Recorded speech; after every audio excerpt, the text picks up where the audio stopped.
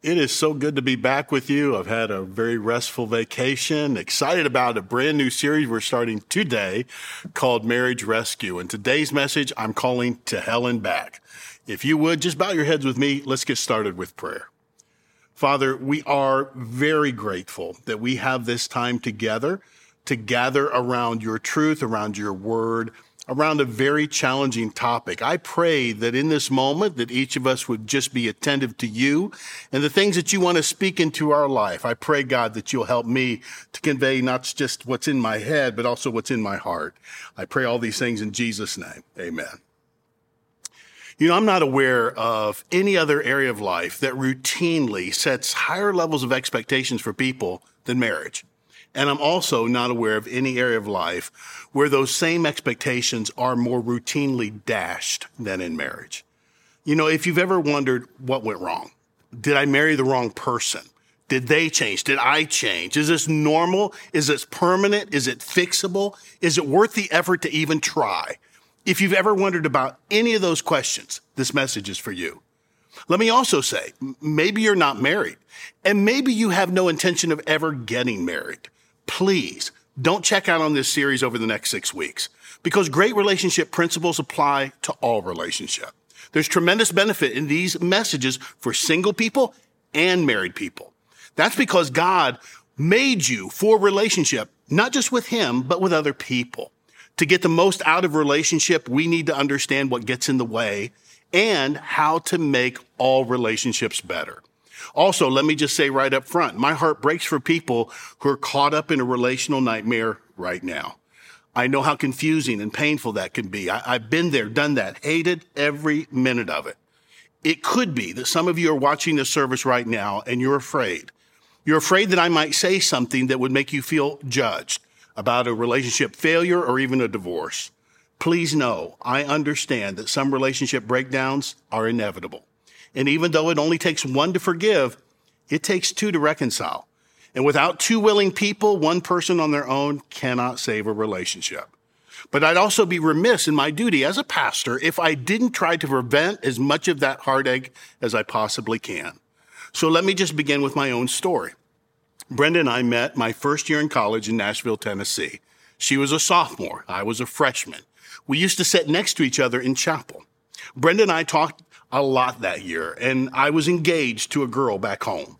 Over the course of that first year, I learned a lot about Brenda, like how she became a Christian in high school, but before becoming a Christian, she was pretty wild. Now, you would think that if you had a kid who was really throwing their life away and they became a Christian and stopped doing all those things that were harmful and dangerous, you'd be pretty happy that kid had changed, but not Brenda's folks. Not only did they turn on her when she became a Christian, but she was pretty much emotionally and verbally abused most of her life. She knew from a young age that to be accepted at home meant to squelch who she was. You weren't allowed to have an opinion of your own. Love was only given when the right conditions were met, and that wasn't very often. Anytime she displeased her parents, she'd be given the silent treatment for days and sometimes weeks on end. When she finally left home at 18, she vowed never to return to live there again. My home was not nearly so turbulent. In fact, I thought I grew up in the great American family, you know, the stuff that dreams are made of. Growing up, I never even questioned that. The first real awakening to any significant problems in my family came when I was a sophomore in college, and my mom called me to let me know Dad was leaving her for a secretary in his company. I can't even begin to describe how devastating that was to me. I felt like everything I'd ever been taught was suddenly up for grabs. Did I even know my father at all? I rushed home to see if I could help save my parents' marriage. Of course I couldn't, but somehow I felt responsible, so I tried. During that same time period, I was jilted by the girl I'd been engaged to, whom I'd been dating since I was 15 years old. She cheated on me, got pregnant by a married man. So in the period of just a couple of months, the people I thought I could count on for the rest of my life left me floundering in a sea of emotion, both of them wounding me very deeply by infidelity. I was drowning. I was in need of a lifesaver. And pretty soon, there she was, a beautiful 5'3" brunette lifesaver named Brenda. And I latched onto her like a drowning man. Since Brenda herself had never experienced true love, she interpreted my tight embrace as the real thing. It wasn't long before we were married. But Brenda wanted more than a husband. She wanted a savior. And since there was only one of those, I never quite measured up. So the disappointments for Brenda started to mount up early in the marriage. I grabbed onto a lifesaver who I thought would give me all the attention and affection I lost when my parents split up and my girlfriend jilted me. I needed to be needed. But before long, all of Brenda's attention started to feel like suffocation. So I did everything in my power just to push her away. My disappointments in our marriage piled up too. So a cycle began of closeness and distance, unfulfilled expectations, buried resentments, a lot of anger, and death by 1,000 paper cuts. The cycle lasted in our marriage for the first 10 years. It's amazing that we put up with it as long as we did. She would cling to me. I would push her away. Both of us were convinced the other person was the problem. We hurt each other constantly. When our 10-year anniversary rolled around, we didn't even celebrate. There was nothing to celebrate. By now, the pain of our relationship was becoming greater than the fear of being alone. Divorce seemed inevitable. I think we got as close to divorce as a couple can get without actually going through it. I can honestly say we got married for all the wrong reasons. Brenda, to escape a painful home situation and find someone to help make that painful past go away. Me, as a compensation for feeling bad about myself and wanting someone to fill up all the emptiness of my life. Our relationship was based on mutual needing, not mutual caring. Both of us were looking for someone to give us what we'd missed out on in life. But because we were so wounded ourselves, we were incapable of meeting the genuine needs in each other. And that leads me to this. You know you're in trouble when. There's an actual internet site, a web host where people can go and submit their opinions on how to know when your marriage is in trouble. Some of the responses are pretty interesting. One person wrote, marriages are in trouble when you stop talking. Another wrote, marriages are in trouble when you look forward to going to work and dread coming home. Still another wrote, marriages are in trouble when communication and trust are gone. One smart aleck wrote, marriages are in trouble when they occur.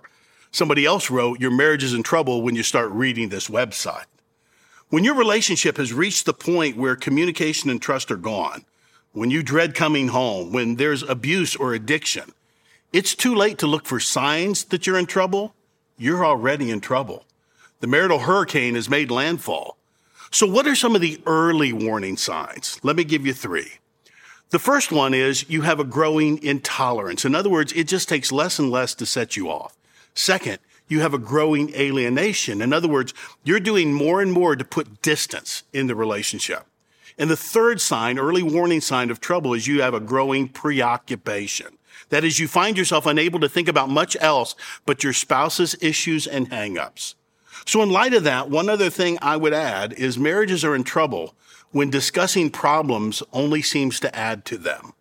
Now, every couple is going to have long-standing conflicts, but in a healthy relationship, they don't cause pain. They may cause frustration, but not pain. When conflicts produce pain, what happens is people start shielding themselves emotionally. They build walls of protection. When we become that guarded emotionally, it becomes increasingly difficult to deal with even minor conflict. If you're experiencing any of these things, you're going to have to make a choice, and it's not an easy one. You can either get to the bottom of it or stick a Band-Aid on it. In other words, you can deal with the root or the fruit, the real problem or the symptom. And let me tell you, you may think that answer is obvious, that you got to deal with the root cause. But 99% of what you're going to read about in magazines, see on television, and hear advocated in self-help books are Band-Aid solutions. Like one strategy that's extremely popular is trying to maintain the in-love feeling. A lot of couples think, if we can just hold on to that initial spark that attracted us to one another, then everything will be okay over the long haul. So, let's start going on date nights or weekend getaways, and let's rekindle the romantic flame. And there's a certain amount of logic to that line of thinking. I mean, if it were possible to experience the high-octane romance of a relationship for 24 hours a day, 7 days a week, there's no question every marriage would probably last till death do us part. But all it really is an attempt to rekindle infatuation. It may work in the short term. It won't last very long. Because in the end, it takes more and more to achieve less and less until eventually it feels like there's just nothing left. You're trying to manufacture the in-love feeling, but what you're really craving is intimacy. Let me explain something to you. Intimacy is never easy, and neither is it automatic. And the only reason people think intimacy is easy is because in the early stages of a relationship, the distance between two people is wide. Therefore, you move toward one another quickly and easily. So we think that is intimacy. We say things like, I feel like I can talk to them about anything. We talk so easily, I don't want it to end. But it's not covering the wide distance between strangers that's hard. It's getting close and staying close once you know everything about them. That is the challenge of intimacy. By the way, this dynamic is also the reason why so many people get caught up in affairs. Someone begins to show them attention at work. They have conversations over break. They converse so easily. But that's simply because they don't know each other.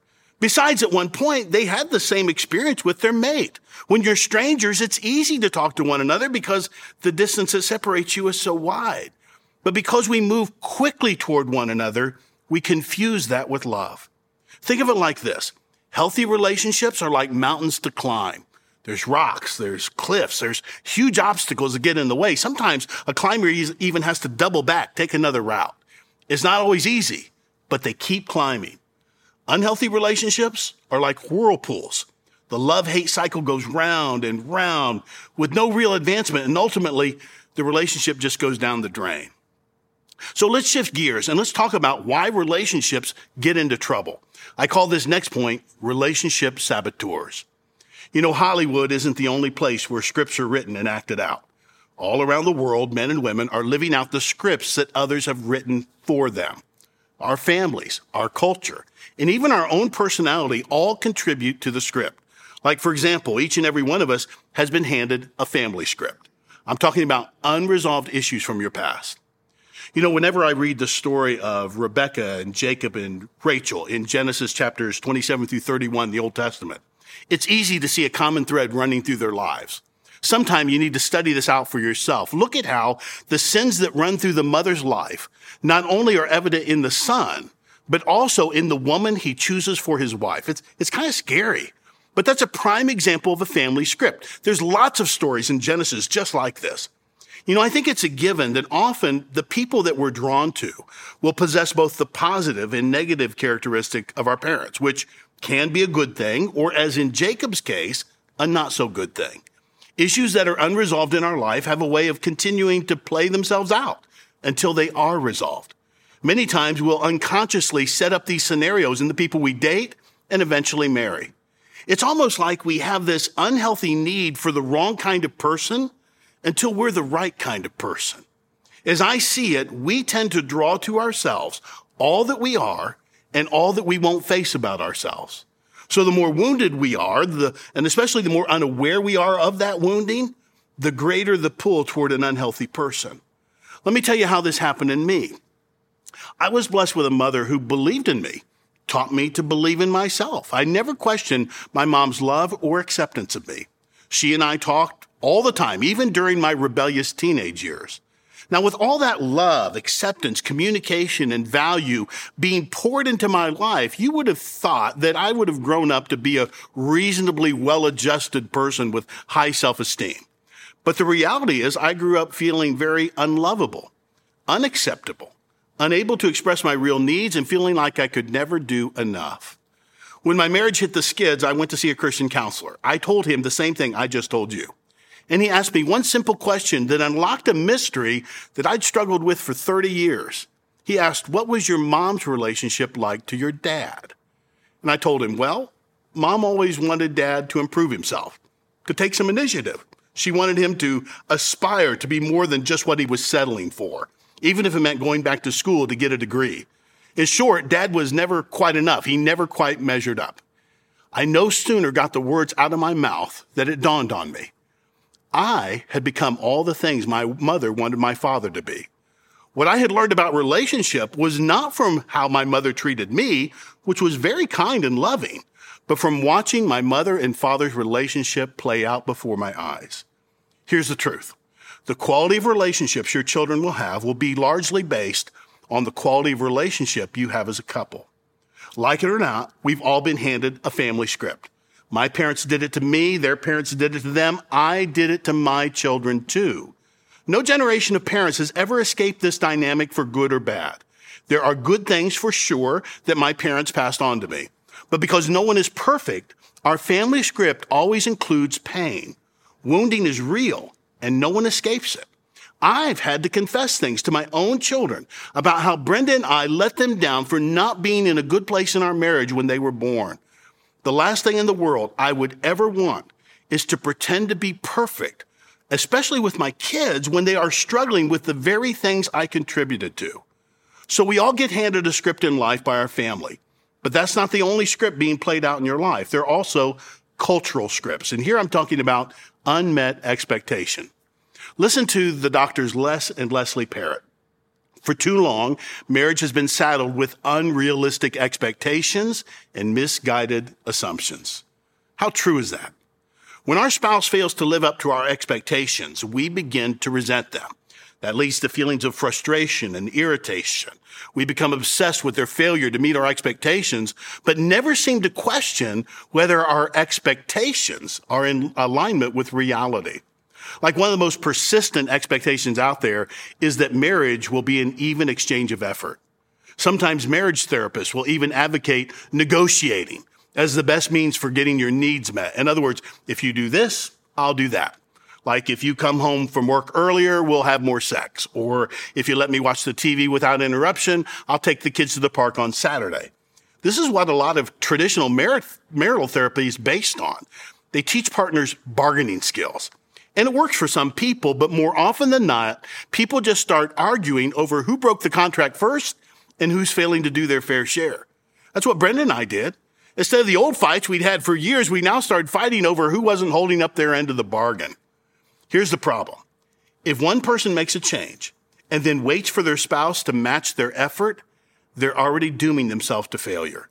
All that is ever going to be is a power struggle.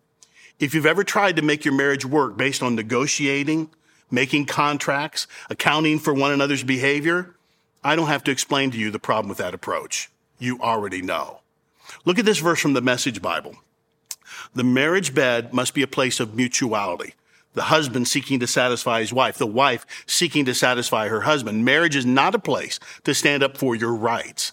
Marriage is a decision to serve the other, whether in bed or out. Now, what that verse is saying is love has to be a gift, not an exchange. The meeting of your spouse's needs has to be a gift. No strings, no obligations, no contracts, and no exchanges. So the first key to building a healthy love life is to quit focusing on what you're getting and start focusing on what you're giving. Here's the deal. Countless studies have found that marriages oriented around reciprocity are always less successful than those that aren't. Reciprocity is another way of saying, I'll scratch your back if you scratch mine. It's giving to get. If the success of your marriage is based on deal making, that's always a sign of an unhappy marriage. More often than not, it'll only lead to keeping score. Scorekeeping is when individuals in a marriage begin to keep track of the efforts of their spouse. In other words, they start to make mental lists of all the things they do while keeping another list of all the things their spouse has failed to do. John Gottman, he's been dubbed the Einstein of love by Psychology Today. He's been studying successful marriages now for decades. He can now predict with 95% accuracy which marriages will succeed and which ones will fail. It shouldn't surprise you to learn that Gottman is totally against making contracts in marriage because of where it leads. He reminds us, we become emotional accountants only when there's something wrong with the relationship.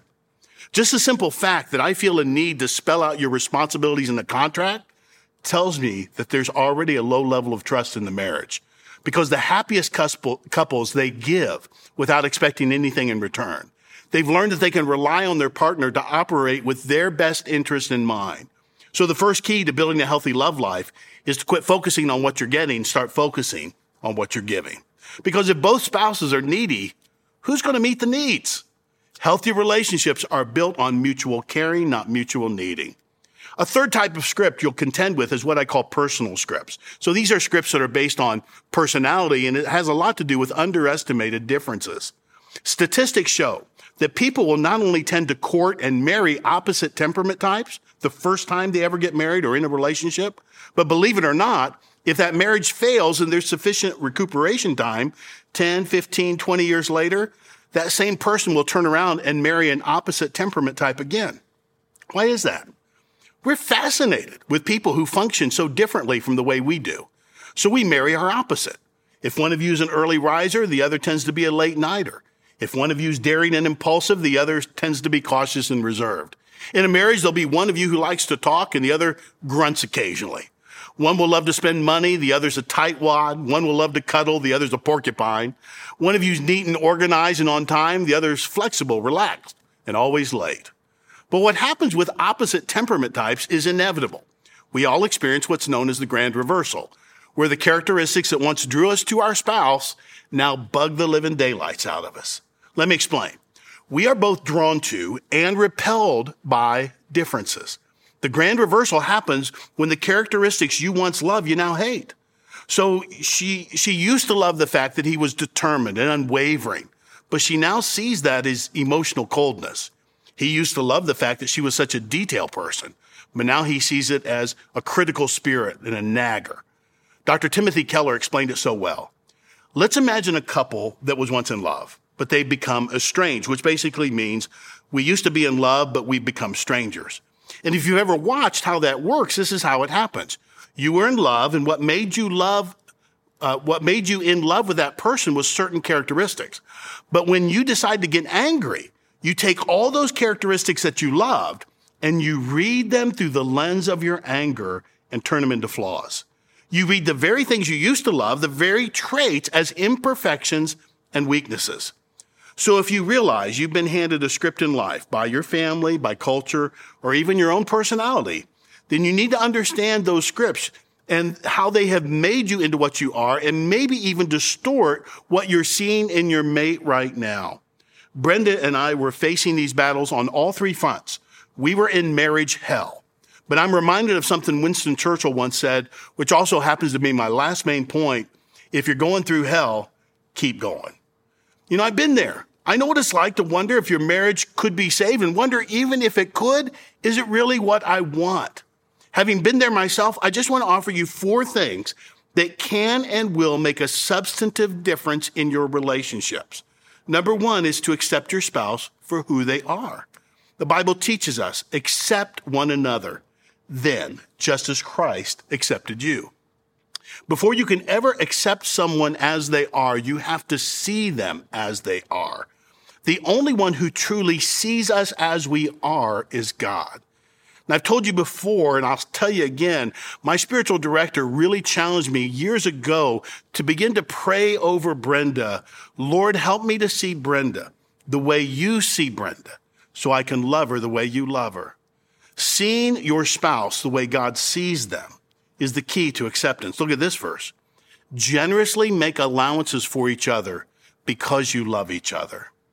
Years ago, I read an article in Psychology Today entitled The Reinvention of Marriage. It was a major study conducted through the University of Michigan about acceptance in marriage. The researchers discovered that acceptance is one of the strongest predictors for having a quality marriage.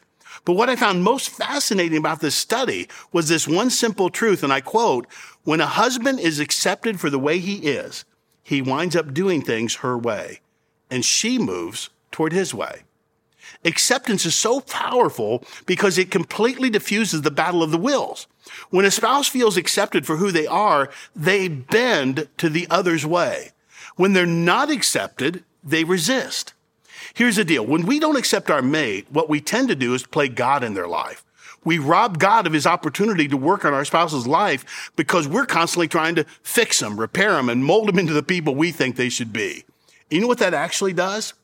It gives our spouse an excuse to blame us rather than face their own problems or shortcomings. One divorce attorney said it like this: the number one reason people split up is they refuse to accept the fact that they're married to a human being. Or how about this again from the noted Christian therapist doctors Les and Leslie Parrott? By far, the most dramatic loss experienced in a new marriage is the idealized image you have of your partner. This was the toughest myth we encountered in our marriage. So I'm here to tell you, you didn't choose wrong. You didn't. You just chose one imperfect option out of a whole host of other imperfect options. And trading one person's soiled soul for another person's soiled soul is not the answer. All healthy relationships begin with acceptance. We accept one another the way Jesus accepted us. And let me tell you something, friends. When Jesus accepted you, he did so warts and all. Second thing, you need to acknowledge that you're broken. You know what lies at the root of marriage problems? You'll hear a lot of different answers to that question. Incompatibility, dysfunctional patterns of relating, anger issues, money issues, unfaithfulness, poor communication, different interests, inability to commit, fear of failure, sexual problems. It's quite a list. And all those things have some real measure of truth to them. But I want to suggest we can divide all of those problems into two categories. And here are the two categories. Two underlying problems that destroy relationships. We're all wounded and we're all selfish. We're all wounded in that we've been victim of the choices and sins of others. And we're all selfish in that we have been agents of hurt and sin against others ourselves. To one degree or another, each of us has been wounded by our past experiences in imperfect families and by the hurts we've experienced along the way. And those wounds from the past continue to play themselves out in our present, in our relationships until they're resolved and healed. Now, all of us have a selfish bent to our spirit. Self-centeredness is a serious problem, and it's as natural as breathing. It's a human condition, the taproot of sin. I mean, that I think of me before I think of you. Now, over the years, I've talked to a lot of people who are about to get married, and they'll say things like, I just love the way he loves me, or he made me feel so good about myself. And that's all good and fine, but really what they're telling me is what they value most about that person is how they made them feel about themselves. In other words, they're still defining love in selfish terms because it's all about how it makes them feel versus the qualities they love in that person that make them so lovable. To be sinful is to be selfish. That's what it means to be a sinner. It's the ugly side of human nature. So I've got a little selfishness test for you.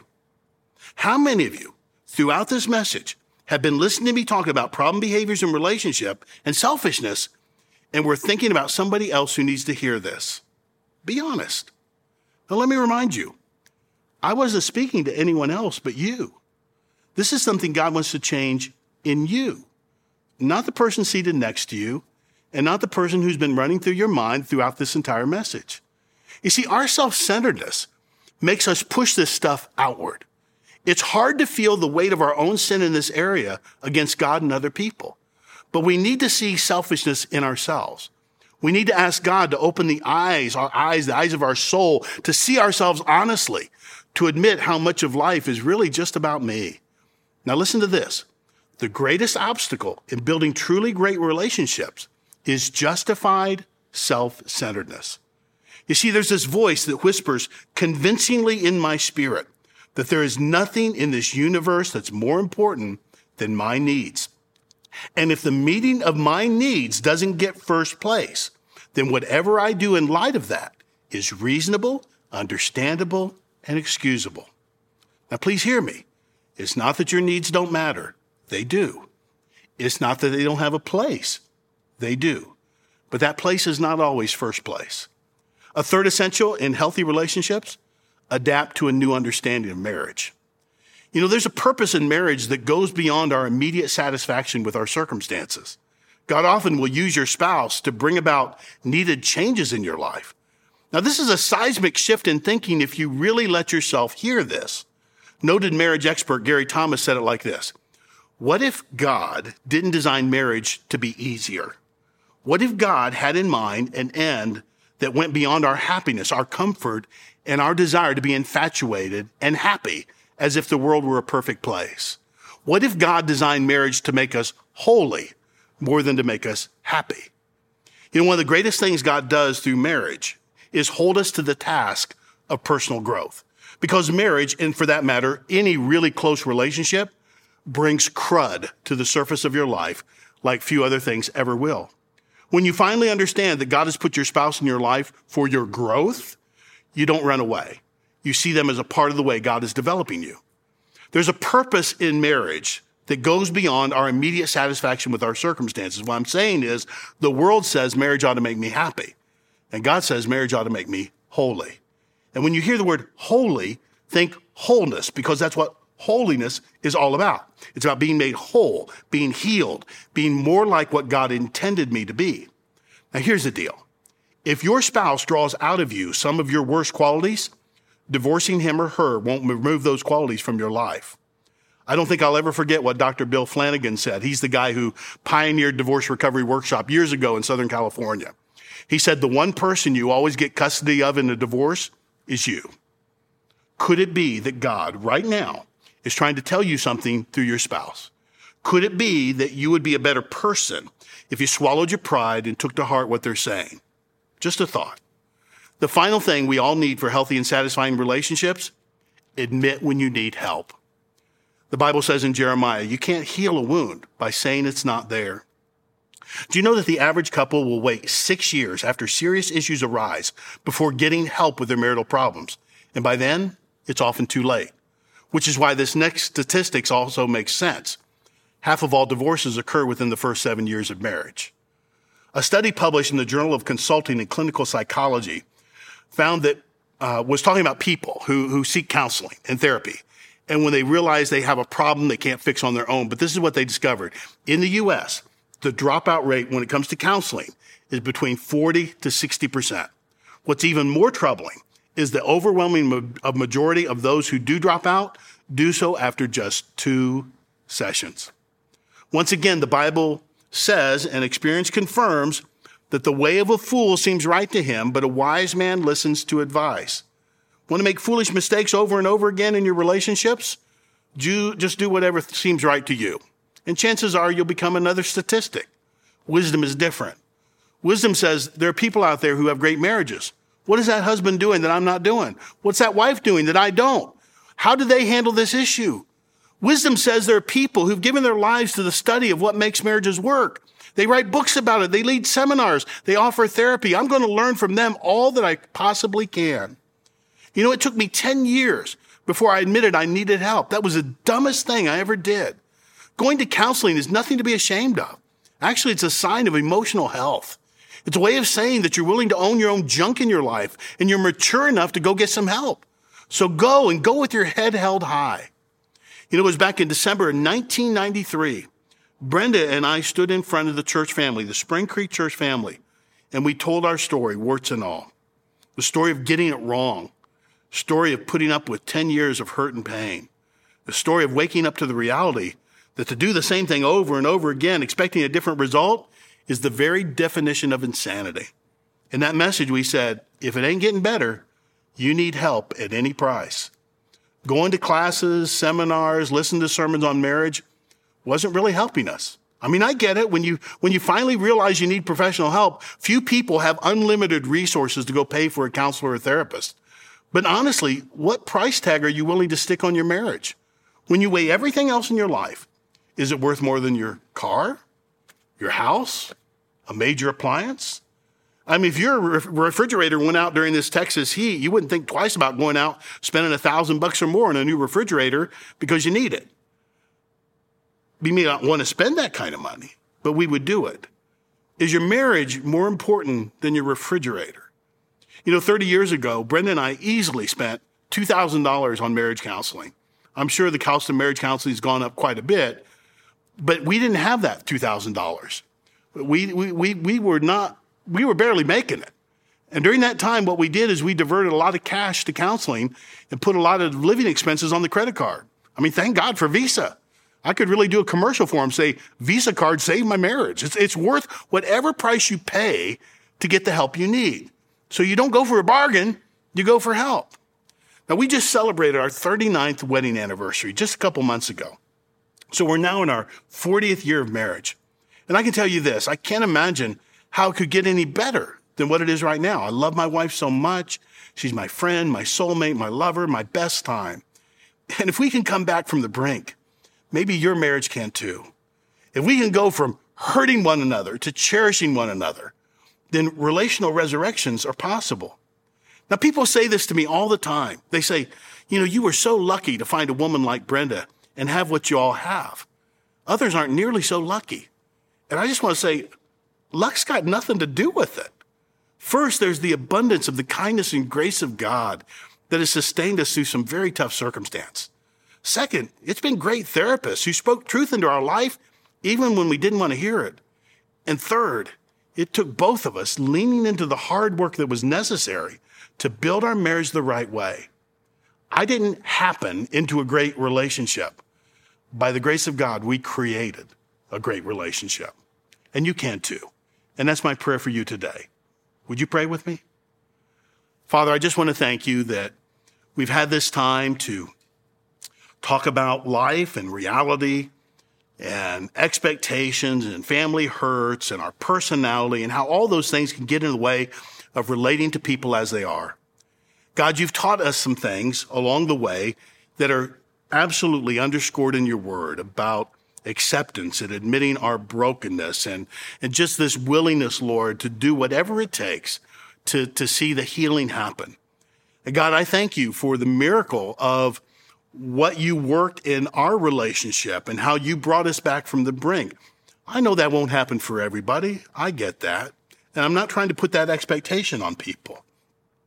But when two people are really willing to lean into this, when two people really do the hard work, when two people trust God and his grace to sustain them even when it looks like there's no way through, when two people are really trying to make it work, then God, I believe there's possibility there. I believe there's hope.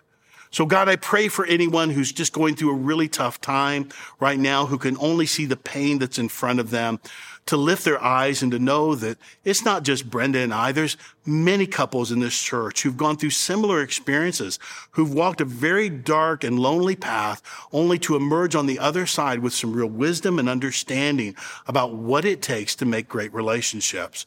I pray, Lord, for those that are beginning to start out, maybe looking for a new chance at love or a first chance at love, that we would understand that, Lord, before we become a healthy we have to be a healthy me, that we need to be sure that we've done the work in our life that we need to do so that we are not drawing to ourselves people with the same issues, the same problem, the same pain, and just working out our problems on someone when, God, that person is not the problem. It's the unresolved past we're refusing to face. So, Lord, I pray that during this entire series, God, you will just lead us and guide us and give us hope and give us direction. I pray it all in your Son's name. Amen. We are so grateful that you join us today. As always, let us know your comments. Let us know your prayer needs.